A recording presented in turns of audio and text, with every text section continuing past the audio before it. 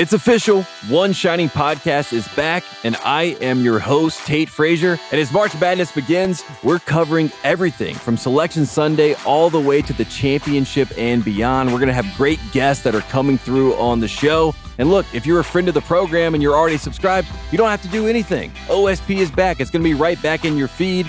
And if you're not a friend of the program and this is your first time on the rodeo, then let me tell you this. You need to go to Spotify, Apple, or wherever you get your podcasts and smash subscribe today because the OSP show is back.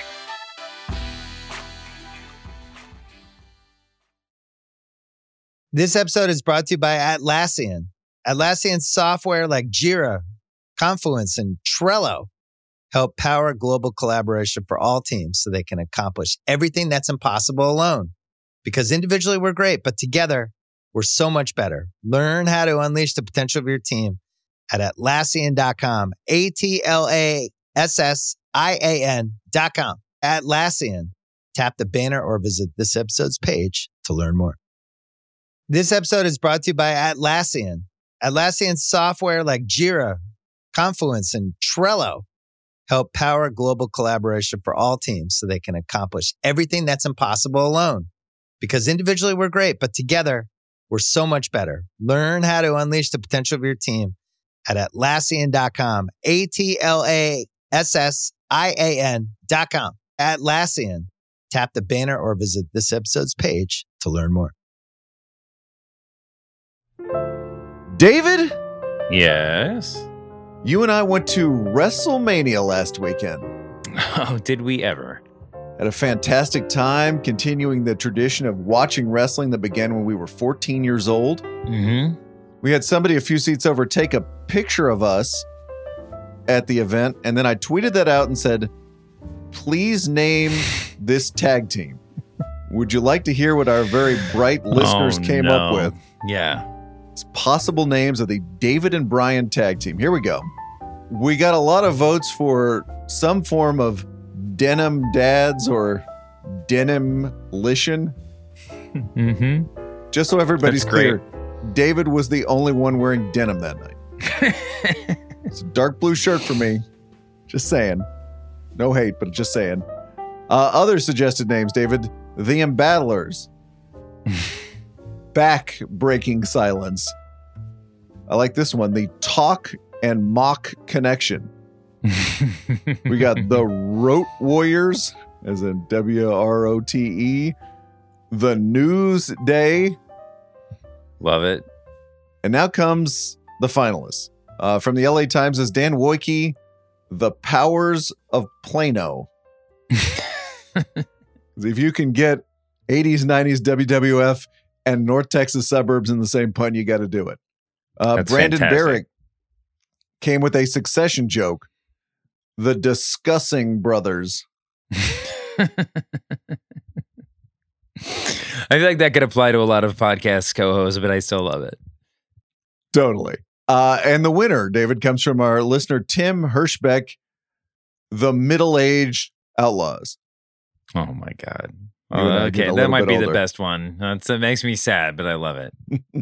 Coming up on today's show, Donald Trump has finally been indicted on 34 felony charges. How was that event covered, and what face did your favorite cable news anchor make while covering it?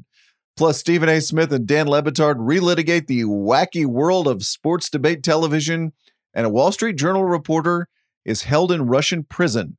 All that and more in the press box, a part of the Ringer Podcast Network.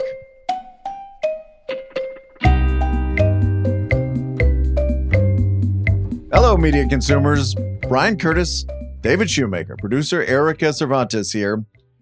David, Donald Trump was finally indicted this week, a little after Donald Trump's own schedule of when he would be indicted. Mm-hmm. He surrendered in a Manhattan courtroom, and I was really interested in a couple of facets about how the indictment was covered. Okay. First up, how we saw Trump as he was being indicted. Mm-hmm. There was no mugshot after much discussion of whether there would be a mugshot. And the judge, whose name is Juan Merchan, said there would be no video in the courtroom. So this would not be like the Murdaugh murder trial. Right. still photography was the one way we would see Donald Trump's face in a courtroom. Still photography is back. So we got a couple of photos. There were a couple of pool photographers in the courtroom snapping away before the hearing actually began of Donald Trump in his blue suit and red tie, hair slightly askew, sitting there with his defense attorneys. But that was basically it. I also saw a video of him, a very brief video of him entering the courthouse surrounded by security, and I saw it on TikTok put to Goldberg's theme music, which was just maybe the highlight of my week, and he always came from the back with the security. Anyway, moving on. They are very, very limited, and we didn't have any video from inside the courtroom. A real challenge for cable news B-roll, wasn't it? Yeah. But I feel like they've got it down to an art, right? Just a couple of still photos, just whatever, like you said, B-roll of him entering the courthouse or the crowds amassed outside. It certainly is not enough content to merit the amount of, not a video content that matches the level of attention that the scene was getting. But that's the news. They had to deal with the slow motion car ride up to the courthouse. Mm-hmm. And as you say, the backstage video, and then later Trump dressing supporters at Mar-a-Lago. Yeah, there was like cameras on his like plane in Florida before it left the other day, and I mean, I don't know if there's actually any hope that. I guess you always got to dream that something nutso was going to happen, but it was a lot of attention. It was like they were pre-taping the B-roll at every step along the way, because they knew that they probably weren't going to get anything real meaty. Did you see the New Yorker for their cover next week went with the courtroom sketch? No, that's amazing. Maybe the most retro way to capture Donald Trump finally getting his day in court. That sounds slightly defensive of Trump. Donald Trump finally being hauled into court. Yeah. Oh, there we go. I'm looking at it right now. That's fantastic. Yeah, it looks a lot angrier than he did in the still photographs. Sure. Eyebrows kind of pointing toward the ceiling. Courtroom sketches never do anybody any favors, that's for sure. Don't you love, by the way, the New Yorker cover just absolutely going out of its way to capture the zeitgeist? Remember when the New Yorker had like wildflowers on the cover once in a while? Oh, yeah. Wasn't like a liberal thirst trap? No, every single week. They would have just like a more fleshed out New Yorker cartoon as the cover. I mean, it's just it was definitely. Well, everybody's got to sell magazines. Come on, it's true. I just got a press release about this one. I'm like, there's not even an issue yet. It's the middle of the week, and you don't have anything to put in this New Yorker yet. That doesn't come out till next week. Yeah, well, that's the weekly magazine life, right? The actual hearing, Trump spoke 9 words, 2 of which, as several people noted, were not guilty. We had to, read about all this in print because it wasn't on television. The judge said, please refrain from making statements that are likely to incite violence or civil unrest. In other words, please do not tweet a picture of you like Robert De Niro and the Untouchables holding a baseball bat again. No, that was an accident. That was the social media team had a little snafu there. I don't know how much cable news coverage you watched, but what struck me was this tension, I guess you could call it, between the pageantry of a former president being taken into court and the actual substance of the indictment. Because as you say, we spent all this time collecting the B-roll. The anchors talking in hushed tones, but never have we had a former president hauled into court like this. Then we got to the indictment, which many of the analysts on cable news seemed to think was not something perhaps that would stick. Maggie Haberman said there was this general feeling that of all the charges swirling about Donald Trump, this was the most trivial. I think that was the word she used. Mm-hmm. And it was really interesting to watch TV try to honor both of those things at the same time. Well, there was definitely like we knew that there were 34 counts. We didn't know what they were until he showed up in court, right? I mean, there's no chance that the news media is going to wait until those accounts are unveiled to begin the coverage, and you can't really modulate in the absence of fact, right? So we're just all kind of going in blind. There's definitely like an Al Capone's vault aspect to this whole thing, where it's just like everybody's ramping up and ramping up and ramping up, and then all of a sudden it's just like, well, the sort of like the inside the vault was the most sort of tamest version. Tame might not be the right word, but the most like uninteresting version of the of what could have been inside. It wasn't empty like Al Capone's vault was. I should say that very clearly. But we were all waiting to see what it was going to be, and I think that by the nature of not just news media but ongoing conversation, it started off with like, I wonder if these are all just going to be, just false filing, false financial filing claims. Like we know that there are some of those in there. I wonder if that's all 34. To by the time that we actually, Trump was walking through the doors, there seemed to be a consensus that there must be something more. What was going to be the mystery? What was going to be unveiled as the real linchpin, or the real tough charge? And then, of course, there wasn't anything else. And then the interesting thing after that was the immediate pivot. It's a kind of choose your own adventure thing, where it's like you can either go with this isn't going to stick, or there's a way that this can stick and the way that it can really matter, right? These are the sort of like, let's take what we have at face value. But then there was this sort of second path, which was or third, I don't even know if I'm counting that as one or two, but this separate path of just conjecture, right? The conjectural path of, did they push it to December? Is the secondary charge that Bragg only kind of like vaguely alluded to something that we don't know about yet, right? Are there federal charges afoot? Are there, does Bragg have other things that he up his sleeve, but he just didn't have them pinned down yet for this week, but he knows that, given time he can pull out. So that becomes its own separate sort of fantasy. And, but you do have to take a step back and sort of wonder if there's anything that is going to have a material impact on Trump's candidacy to be president again. Like, would there have been anything been anything short of a murder charge that would have like actively changed his platform? I'm not sure that there is. Which is the ultimate cable news speculation goldmine. But how does this change the 2024 race for president? Mm-hmm. To go beyond the legal issues, go beyond how solid the case is. It's interesting to me because there has been on the left pretty much since 2016 or even 2015, this idea that someday there will be a reckoning for Donald Trump. Mm-hmm. Someday he will finally be made to answer for at least some of what he did as president, or in this case, before he became president. Yeah. And you can see that sort of wish in the coverage of this event. Mm-hmm.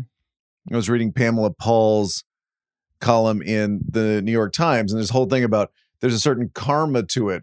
Trump has finally been gotten, and you almost glide along or glide over the circumstances in which he was gotten. Mm-hmm.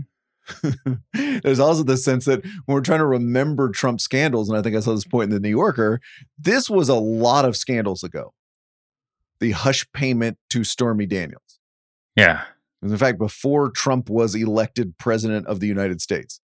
So it seems, no matter what you think about the case, it seems like a very, very distant scandal, and also a much smaller scandal than, say, trying to steal the election or ramping up rhetoric that inspires people to then storm the U.S. Capitol on January 6th.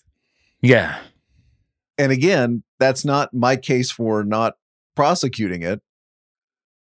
But in terms of how it sits in our mind and sits in the mind of the people talking on television, it's a very strange thing to articulate. It's true. But I think that most of the true crime loving American public is, to them, this doesn't seem too galling, right? How many shows and real life stories have we seen about people who escape charges, the charges that you would have expected them to be pinned for, and then got busted for everything from, tax evasion to, weapons charges if they don't get tagged for murder or whatever. I mean, these are things that it's a story that we've heard told before. Well, when you mentioned Al Capone earlier, I thought you were going Al Capone and tax evasion. You went with Al Capone's vault.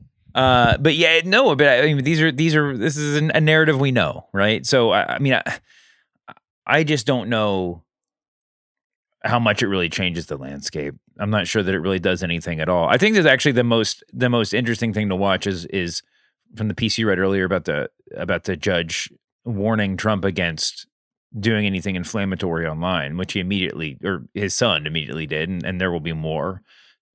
Trump's in an interesting place vis-a-vis the courtroom because he was. I mean, you can't read too much into one still photo, but one would presume, if he's smart, he's relatively cowed in that setting. He certainly doesn't want to risk that hour you're talking about. Well, I mean, I'm guessing that it has been impressed upon him that he should not, in fact, be tweeting threats against the judge or anybody else if he hopes to skate on these charges or at least get off relatively, without any jail time.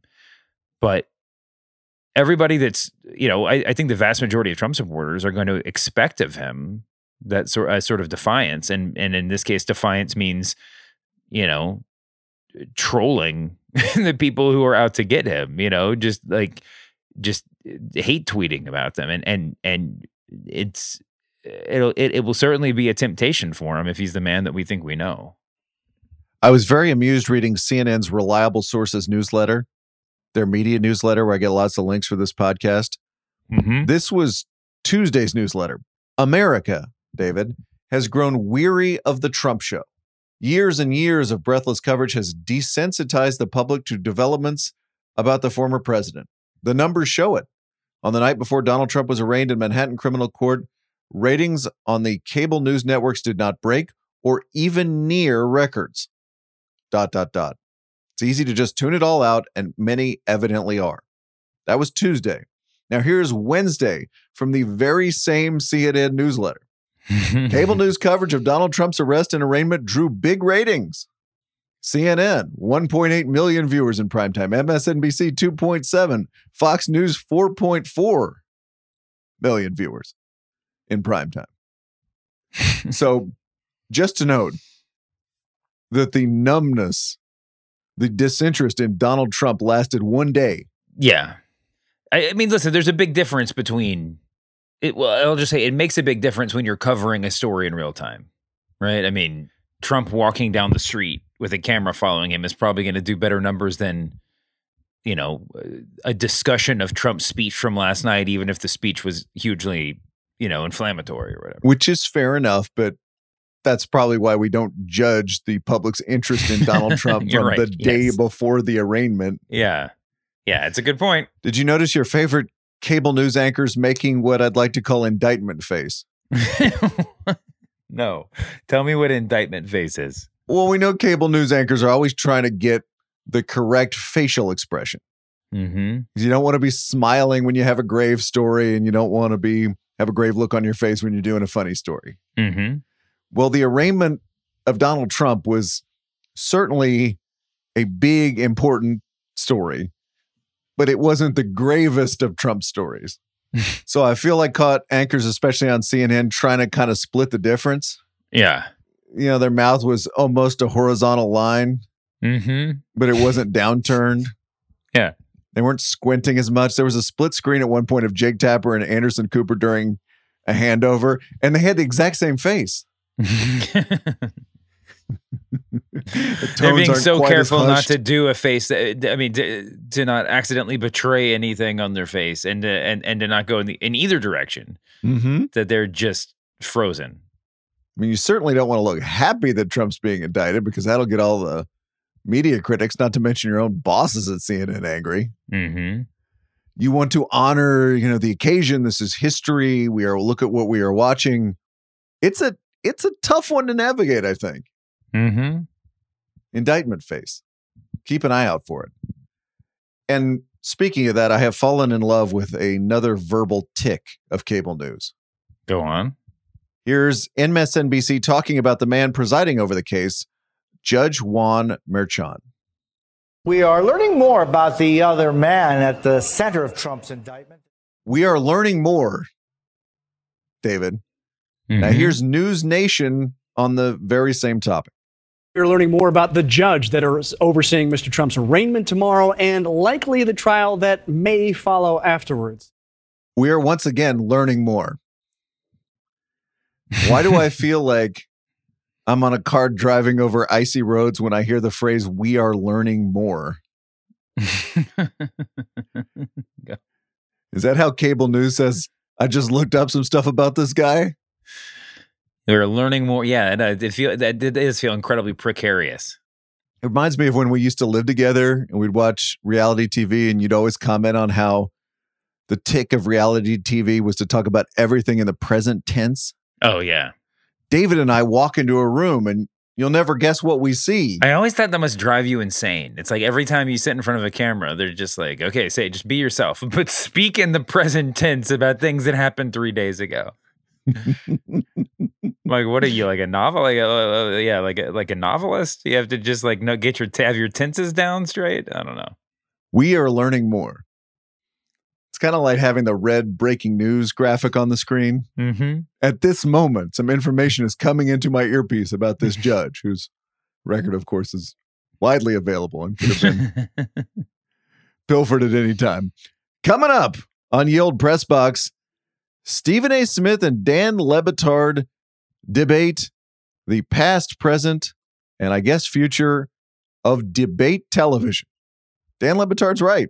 But first, let's do the overworked Twitter joke of the week, where we celebrate a gag that was so obvious that all of media Twitter made it at exactly the same time. Send your nominees to @thepressboxpod, where they are always gratefully received. Some big news from the world of pro wrestling was that the World Wrestling Entertainment, David, agreed to merge with Endeavor. You had some thoughts about that on various Ringer podcasts. It was an overworked Twitter joke to write, we wish the WWE the best in its future, comma, Endeavor. Or colon, Endeavor. Oh, it's too good. Thanks to Aaron Whitelaw for that one.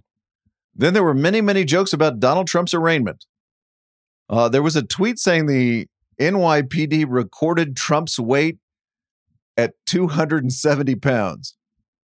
Overworked Twitter joke to write, wow, Trump finally got to 270 as in electoral votes. Lots of tweets, too, about NFL teams now wondering if Trump is a scheme fit for them ahead of the NFL draft, thanks to Noah Kozlov, Tim Claypack, Johnny C., and Jackson Person, among many others for that one. And finally, David, this week's winner comes to us from Nicole Swin, Tryler, and Charlie Band. Did you see the pictures of the unfortunate couples who happened to have picked the day of Trump's arraignment to get married at the same Manhattan court? I did not. It was a very overworked Twitter joke to write, it's like a rain on your wedding day. Oh, that's so bad. So bad, but for our purposes, so good. That's great. If you don't find Trump's arrest ironic in either the correct or incorrect usage of that word, congrats.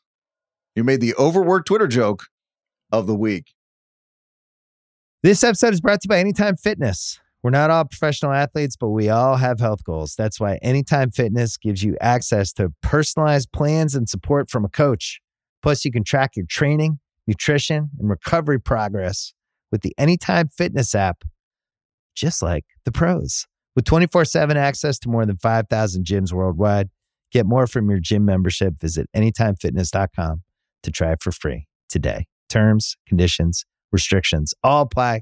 See website for details. This episode is brought to you by Cars.com. When you add your car to your garage on Cars.com, you'll unlock access to real-time insights into how much your car is worth. Plus, view its historical and projected value to decide when to sell. So when the time is right, you can secure an instant offer from a local dealership or sell it yourself on Cars.com.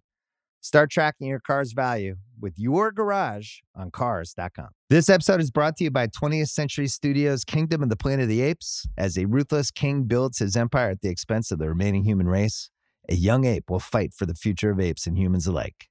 Kingdom of the Planet of the Apes. Enter the kingdom in IMAX this Friday and in theaters everywhere. Get tickets now.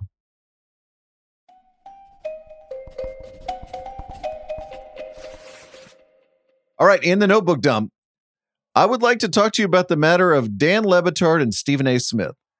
The latter was on the former South Beach Sessions pod the other day, talking about his book, his background, and what we know as debate television on ESPN and elsewhere. Always interesting to me to hear a conversation between two people who are employed in more or less the same field. Yeah. But go at it in totally different ways. Mm-hmm. Stephen A. Smith, star of First Take on ESPN. We know what that's like. Dan Le Batard, formerly of ESPN, now doing his own thing. Mm-hmm. I click on a link and he's talking about some issue and he is dressed from head to toe like the Joker or the wrestler Kane, doing a different product than Stephen A. Smith is doing on First Take. Yes. Well, the conversation, which I recommend you listen to in full, took an interesting turn and turned into a little bit of a mini reckoning about debate television. Mm-hmm. Here's Le Batard on what First Take has wrought on sports television and American culture. I hate what you two have done to sports television. You can say that all you want to. I would say, who the hell are you to sit up there and say me and him? What about you? Where the hell were you? Living under a rock? Teaching at Miami U? You were a part of it too. I'm talking. You ain't innocent. I'm talking about all the imitators that you have birthed. All of the imitators that are all over the place, thinking without the journalism credentials that the point of all this is to turn it into an argument on television. That got me thinking. Would all of this have happened without Stephen A. and Skip Bayless, who was the other person Le Batard's referring to there? Or does debate TV seem inevitable, given the way political television was and is, sports radio was and is? Would we have gotten there in any case, do you think? Well, you mentioned Skip. I mean, obviously, he predated Stephen A. Smith doing that and on the same platform. So in some sense, if we're talking about if you're making it about Stephen A. Smith, yes, it was inevitable. It was already happening. Now Stephen A. Smith kind of took it to a new level, but that should, in some sense, serve as a compliment to him. I mean, it's funny. The closest corollary to this conversation is that, or the first thing that popped into my mind anyway, is Jon Stewart going on Crossfire all those years ago and just saying like, what you guys do is evil, you know. And there is there's a ring of truth in both cases. You know, on some level, the irony of Jon Stewart doing that is that he, you know, gets ratings for the show when he goes on and calls them out, right? I mean, and I guess Tucker Carlson went into the wilderness for a while before he reemerged at whatever shtick he's doing today. But I think that, you know, in defense of Stephen A. Smith, which is a phrase I find myself uttering at least once a week, in defense of Stephen A. Smith, it's not his fault that ESPN and Fox Sports have programmed almost their entire, like, you know, half of their daily programming is First Take-esque stuff, right? I'm sure Stephen A. Smith would probably be totally content if he was the only person shouting out wild takes on the air, right? Because that would point a lot more, you know, get a lot more oxygen for him. And I think that it's not, I think that yes, it's inevitable, but also it's like Stephen A. Smith is doing the best version of a thing that millions of people want to watch. It's not my cup of tea, you know, but not my cup of tea. I won't turn it off if it's on, you know. I mean, and I'll say this too. I mean, Dan Le Batard is I don't think he was necessarily going after Stephen A. Smith, right? He's like, he doesn't say, I hate you. I hate what you do. He says, I hate what you did to network TV. It's not like Stephen A. Smith is the program director. What he's saying is, I hate that. It would be like, you know, going after a really influential band because of all the shitty bands that imitated them, you know, that followed them, you know. But if that's what people want to listen to, if you'd rather listen to you know, shitty Beatles cover bands instead of like other new vibrant music, well, you know, that's what I guess the market speaks for itself. I've got a few thoughts on this, but let's continue with Stephen A's response to what Le Batard said there. Well, I would take umbrage at what you're saying in this regard, Dan. Those people who don't have a journalism background, who don't exercise journalistic ethics and beyond, how are we responsible for that when our background is based on that? Skip Bayless was a journalist for decades. I was a journalist for decades. We come on television and those ethics are applicable. The fact of the matter is that when I take a position, it's the same kind of position I would take writing a column. The difference is, instead of writing 800 words and being limited to that space, I get to talk for a few minutes on each subject. When did it happen that I ignored the fact that I was a journalist for the Winston-Salem Journal, the Greensboro News and Record, the New York Daily News, and then the Philadelphia Inquirer? I find the invocation of journalistic credentials in these debates to be so fascinating. Yeah. Part of what Stephen A is saying there is, unlike some guy who just created a YouTube channel and started having random takes about basketball, I have covered these things for a long time. I know what the rules are in covering these things. I paid my dues to get to where I am in the business. It also feels like we bring out journalistic credentials to serve as a heat shield for things that happen on television. Like, you're criticizing me, but did you know I worked at the Philadelphia Inquirer and the New York Daily News? Well, okay, but what does that have to do? That may have taught you some things that you use or say you use in your later career. But I just find it funny how those things come out in service of what we're doing, or in this case, he is doing now. Well, and it's also just a weird invocation because it's not, there's no real corollary to with the institution of journalism. I mean, you could point at something, I'm sure, but like, what did all of that real schooling? How does that have a real bearing on what you're doing now? I mean, I guess if you're trying to make the case that what you're doing is journalism, which he's not really. I mean, what Le Batard is complaining about is the talking, which Stephen A. Smith says, well, I get to talk about it a little bit, you know. I don't know. I mean, it's like, what would Red Smith or Grantland Rice have done if they had a camera in front of them and they were told, just like, you know, go make content for an hour? You know, would they have hewn to some like greater journalistic standard? I mean, I guarantee if you saw either of those guys in the bar after a game or something, they would be much more opinionated and much more unguarded than Stephen A. Smith is on TV. I'm sure they would have broken a lot more journalistic standards. But of course, they're not at a bar. This is television, and it's part of the medium, and you know, some rules do apply.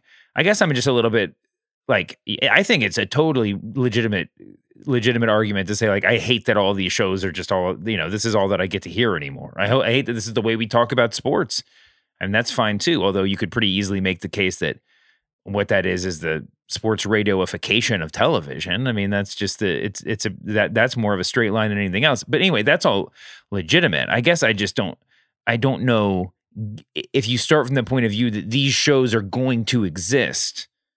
What would you have the talking heads, the hosts, the journalists who do that they're not already doing? How would you have them conduct in a different way if they were doing something key of First Take? Yes, exactly. That's an interesting question. First of all, I'm definitely down for the Red Smith, Raymond Barry showdown on RKO radio or wherever that would happen.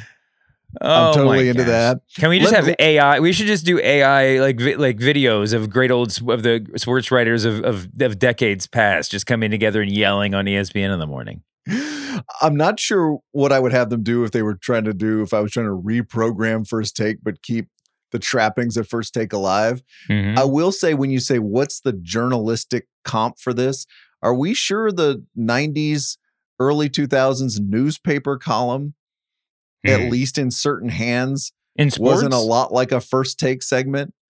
Because a lot of those columns are very provocative, very personal about athletes. Yeah. I'm calling you out. I am saying something to you here in print in that way. Mm-hmm. Again, that's not every single one or even maybe most of them from that period, but I don't know. And by the way, in a lot of cases, it's the same people who wrote those columns who are now on the television show. Sure.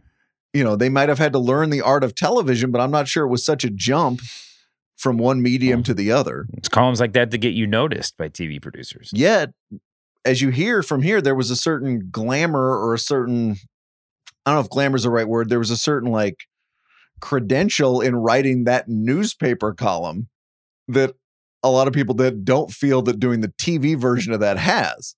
Mm-hmm. Didn't you know I used to write for the newspaper? Yeah.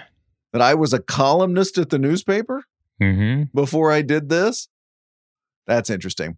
So the conversation goes on. Stephen A. notes that Mike and the Mad Dog, Jim Rome, people were doing this kind of talking about sports, this kind of arguing about sports long before he got to ESPN, or at least in his second tenure at ESPN. And listen to where he takes it from there. We didn't create it. We saw what was there and we maximized it to the best of our ability, just like you do. Stop. You'll go into what you don't like or whatever, and I respect that. You know that. But what I'm trying to say is that you ain't no innocent birdie in all of this.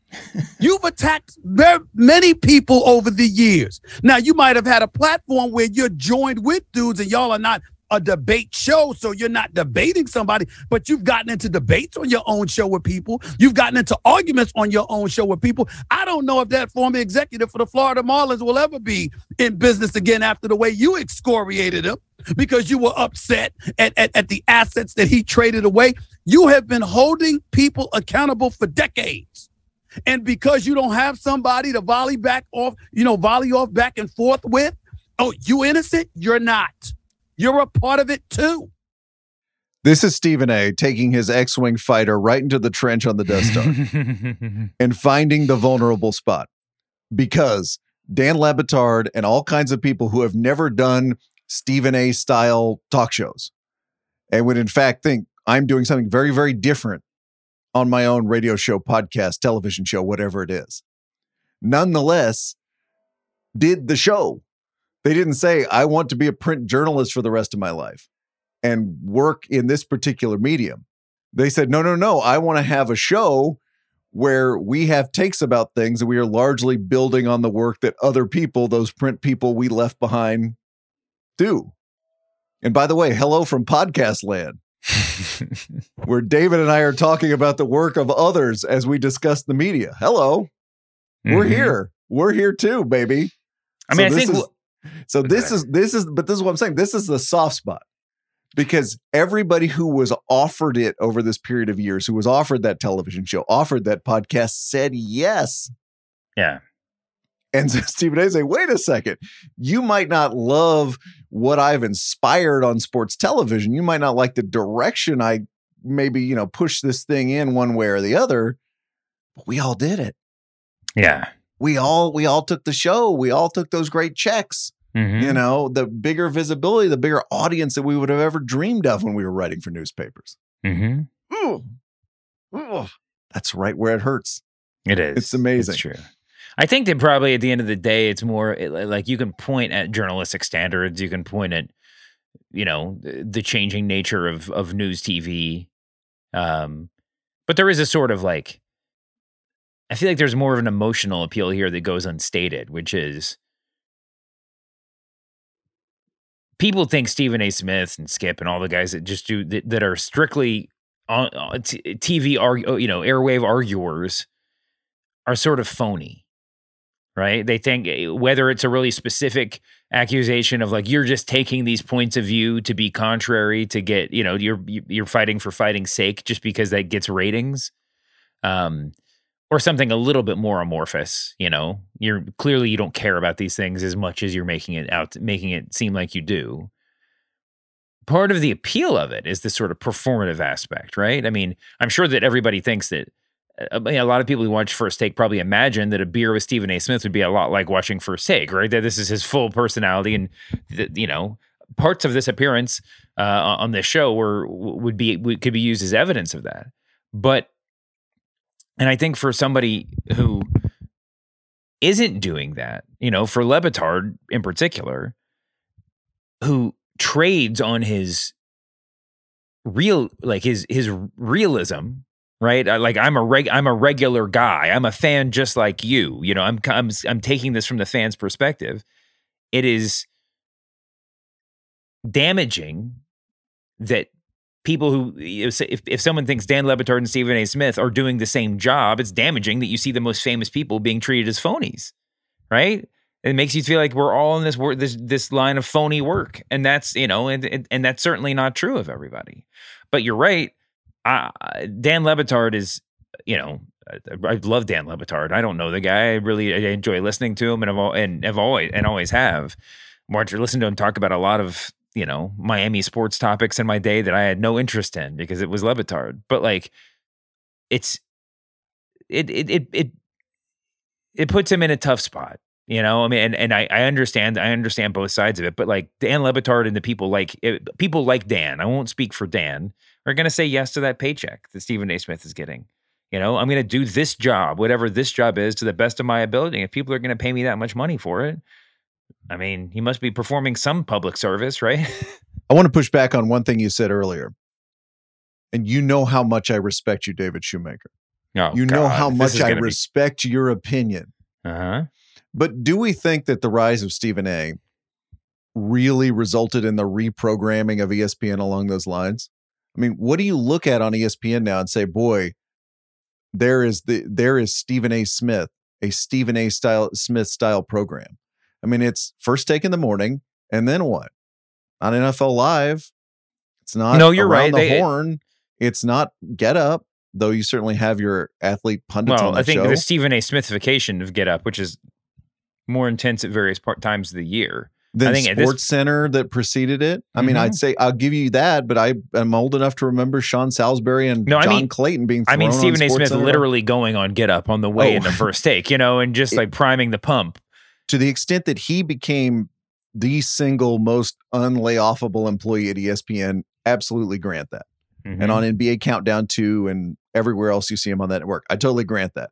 But I think if we had convened the committee of hand-wringing sports writers a decade ago, the committee would have come to the conclusion that all of ESPN is going to be Stephen A. Smith and then a Stephen A. Smith clone, followed by 2 more hours of another Stephen A. Smith clone all the way down. It didn't happen. No.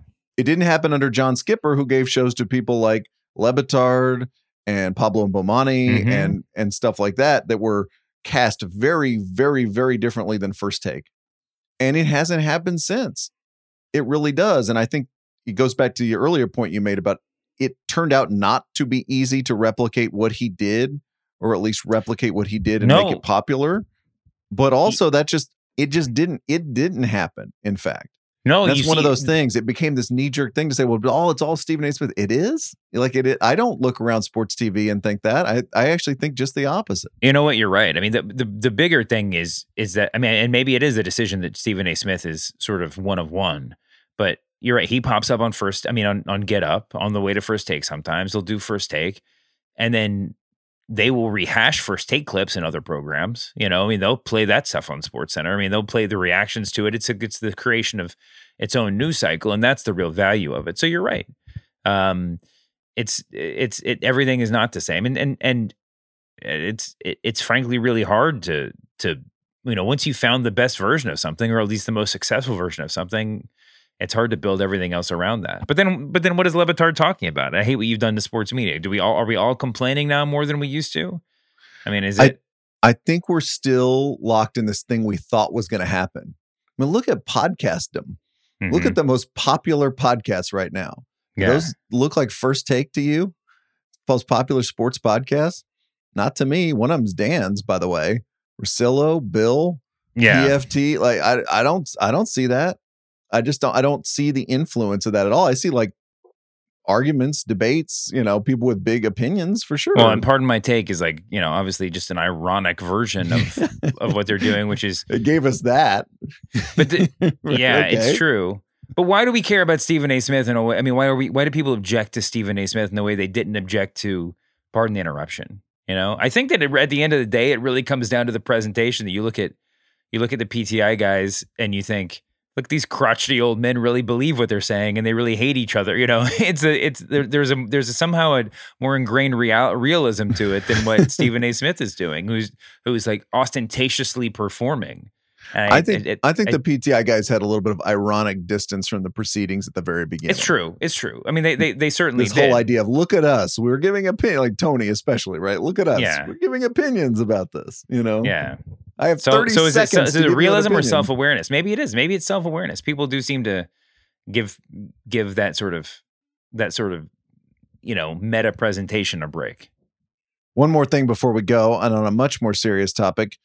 Russia has detained a Wall Street Journal reporter. His name is Evan Gershkovich. Here's Andrea Mitchell on MSNBC summing up the case so far. And we have breaking news from Russia, where Wall Street Journal reporter and American citizen Evan Gershkovich has been arrested on spying charges by Russia's security service. The Kremlin says he had a secret court appearance and now will be held in detention through at least the end of May. Officials within the Russian intelligence service claiming that Gershkovich was, quote, collecting information constituting a state secret about the activities of one of the enterprises of the Russian military-industrial complex.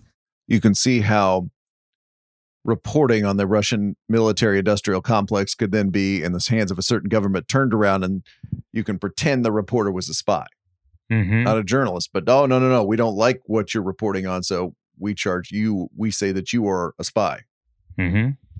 Julia Yaffe and Puck writes this. Gershkovich was out in the Russian provinces reporting on Wagner, the private military company run by the cartoonishly cruel Evgeny Prigozhin, who has been connected to the deaths and poisonings of several Russian journalists, ... She continues, shortly after the news broke of Gershkovich's arrest, Prigozhin commented that he didn't know where Gershkovich was, but he would happily search for him in Wagner's torture chambers and some, quote, fresh graves. Also very rare, by the way, this happens. Reporter is not an American reporter, has not been arrested in Russia since 1986, according to press reports. You can see the Free Evan hashtag from his colleagues and other journalists on Twitter. A lot of people have changed their Twitter avatars to photos of Gershkovich. Wall Street Journal has made his reporting free. And then there's a big Wall Street Journal story out now where some of his colleagues, has 3 bylines on it, are writing about the Russian prison where he's being kept. Apparently what makes it different is that prisoners are not allowed to see each other or even hear each other. The wife of a former inmate is quoted as saying, Lefortovo, that's the name of the prison, is the most isolated place to be, and this is the torture. So we are thinking about Evan Gershkovich right now and his colleagues in journalism. For sure. All right, it's time for David Shoemaker Guesses the Strain Pun headline. Yeah. Last Monday's headline, David, about how Greek mythology is underexploited in movies was hits and myths. Today's headline comes from Ivan Mazel. That is sports writer Ivan Mazel. It's from Texas Monthly. There is a representative from the Texas House, David, from up in Frisco, speaking of the powers of Plano, who wanted to ban sexually explicit books from school libraries. Yeah. This Republican representative was baited by a Democrat who said, well, you know, that would mean banning Lonesome Dove from libraries. To which the Republican representative said, quote, well, they might need to ban Lonesome Dove. What a brilliant way, by the way, to turn around the whole banning books thing, is to just suggest the most popular Texas book of all time as being something that could potentially be banned. Texas Monthly had a headline about the state rep. You can probably guess what title they were punning off of. What was Texas Monthly's strained pun headline?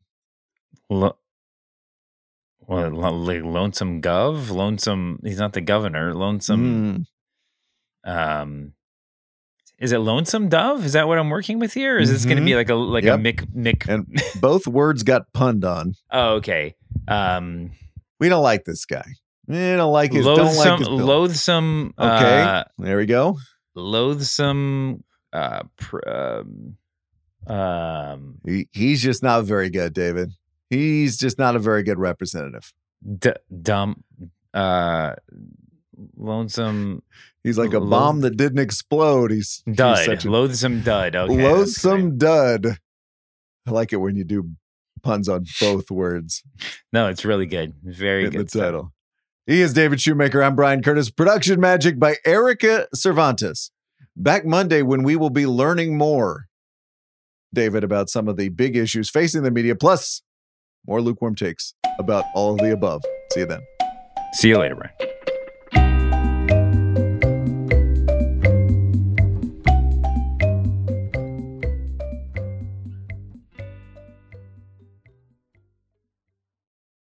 This episode is brought to you by Hotels.com. When I went on my last holiday to Cape Town, it was amazing. My friends were there, the weather was phenomenal, and most importantly, the food was fantastic. But one thing I struggled with was finding the right places to stay.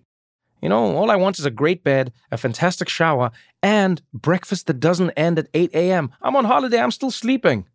I also like ease, and the Hotels.com app easily helps me to find a perfect hotel for every trip. Whether you're looking for a family-friendly getaway or a relaxing spa weekend, on the Hotels.com app, you can compare up to 5 hotels side by side. Now, why would you want to do that? So you can see prices, amenities, and star ratings. And best of all, you don't have to switch back and forth between options. See? Ease. So, start planning your next getaway and find your perfect somewhere in the Hotels.com app today.